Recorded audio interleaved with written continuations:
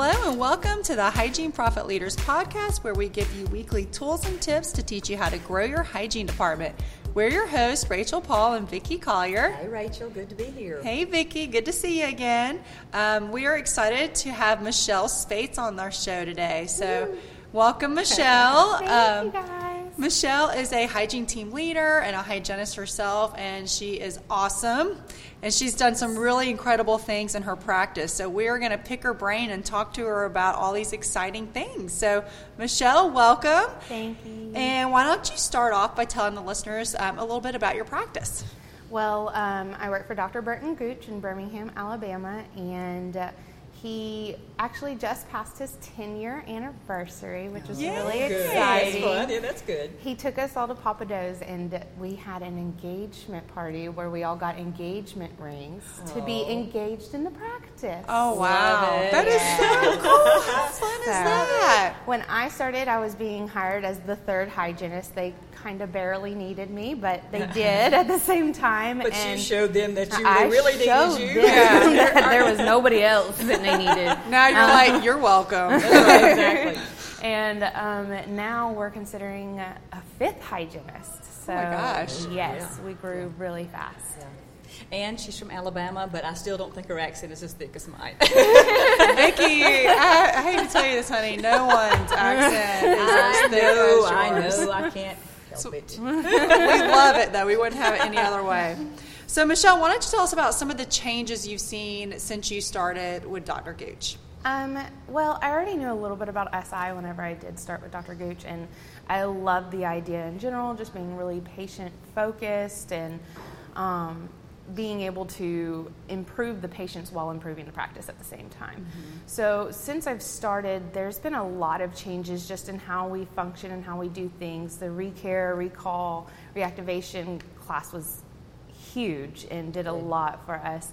And then the profitable perio changed the way we did a lot of stuff and just how we presented perio to patients. Vicki's over here saying, I did that. Yes, it was Vicki the first and the second time we took the class. Yeah, that's right. Awesome. Yes, so just a lot of changes. We start seeing numbers grow with the way we track things, and we track every nitty-gritty detail. She does, Rachel. I was just there a few weeks ago, and I would say, are you tracking this? And Michelle would go digging in a little bag, and she'd come up with these tracking. I'm tracking that. And then so I'd come up with some other random something that I said, and she's, I've got that. And so it'd be some fabulous spreadsheet. So how is your tracking? So is everyone, obviously you're a tracker. That's kind of your thing. But is everyone else using that to grow and to focus on growing the practice based on the numbers that you're tracking? Yes, we've actually created our scorecard onto a tracking Google sheet. Like, Google's my best friend. Okay. I love Google too. Everyone loves a Google Doc. That's right. Everything, but Google Sheets is amazing. Yeah. And so we actually have the entire practice on one Google Sheet, as well as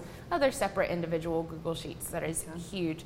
But it actually, you can install the graphs and everything so you can see where you're supposed to be versus where you're actually at.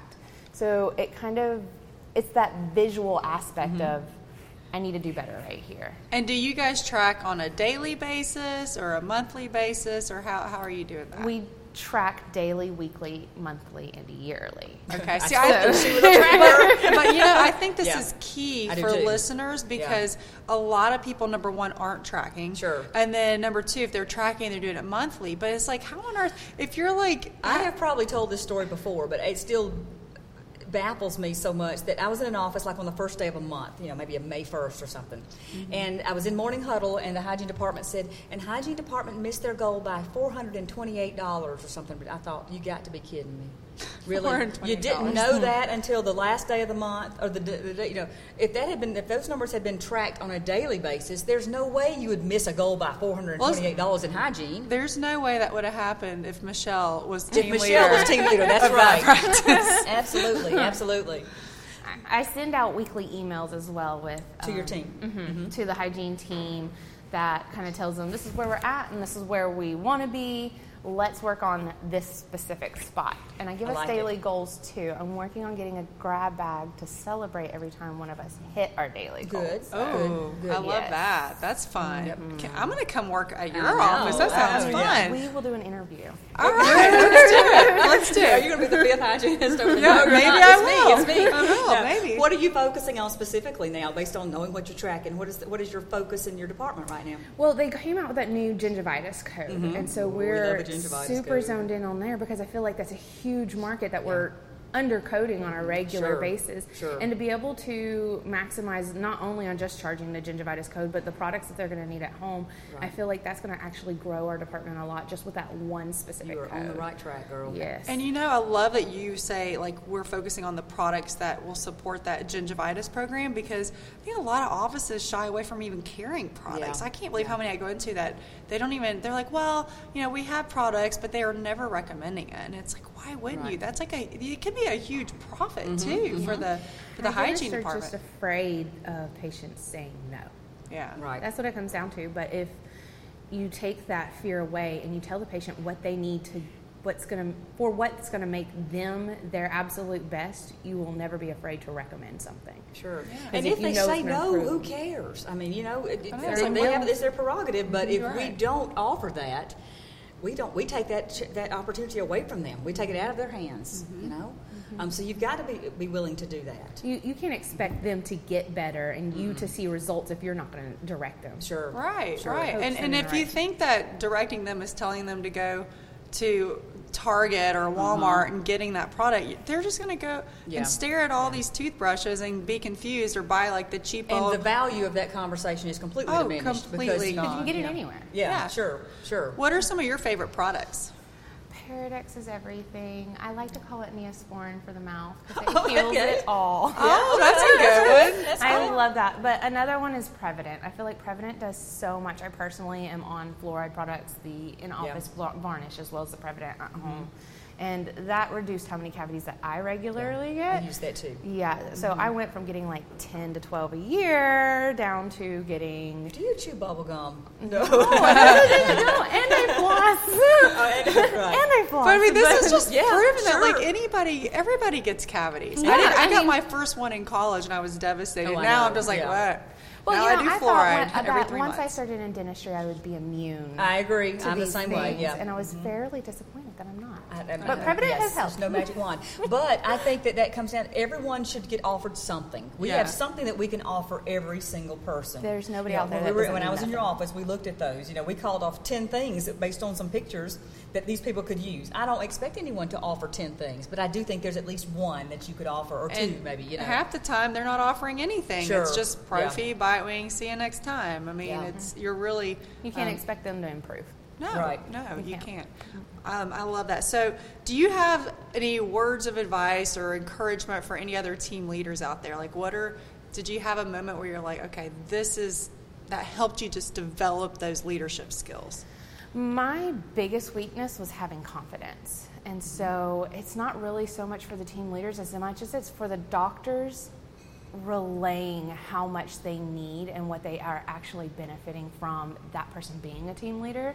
So when Dr. Gooch sat down and actually offered me the position, he told me the reasons why. I was like, you see all that stuff in me? Oh, yeah. And it built confidence up in me to be able to know that these are the things that he admires about me, so these are the things I need to install into my team.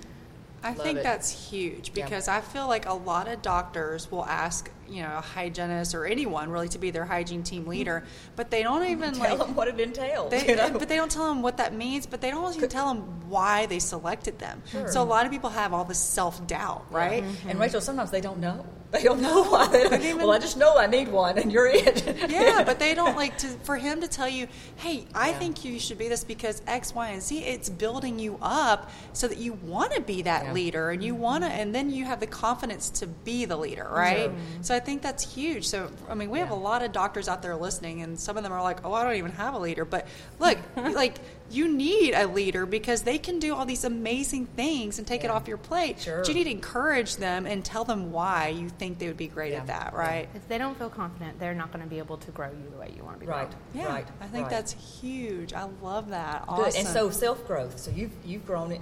Not only has your practice grown, but you've grown too. Yes, everything that I've learned in the practice, practice, I've also taken home and implemented a lot in my home life, and I've cool. seen my family get stronger through that as well. Oh, I love that. Yeah, that's cool. Good. I always say a that lot more than just the business. it definitely does. When you're happy at work, that definitely falls into your home life I too. agree. So, I agree. Well, we really appreciate you being on the show. I think this was some really good insight for doctors to be thinking about when selecting their team leaders and how to do that. And Michelle, thank you so much and we wish you the best. Your office is just doing awesome, and we love watching One of this. my very favorites. Yeah, Vicki loves your office. So We're kind of awesome. I'm not gonna lie, we're kind of a big deal. So, but anyone out there listening, you guys can have these same growth, right? So please reach out to us. You can find us at hygieneprofitleaders.com, listen to episodes, and schedule a consult call, because we'd love to hear from you and find out what your frustrations are and how we can help you really grow your hygiene department, because they are your business within a business. So thanks everyone for listening, and as always, stay educated.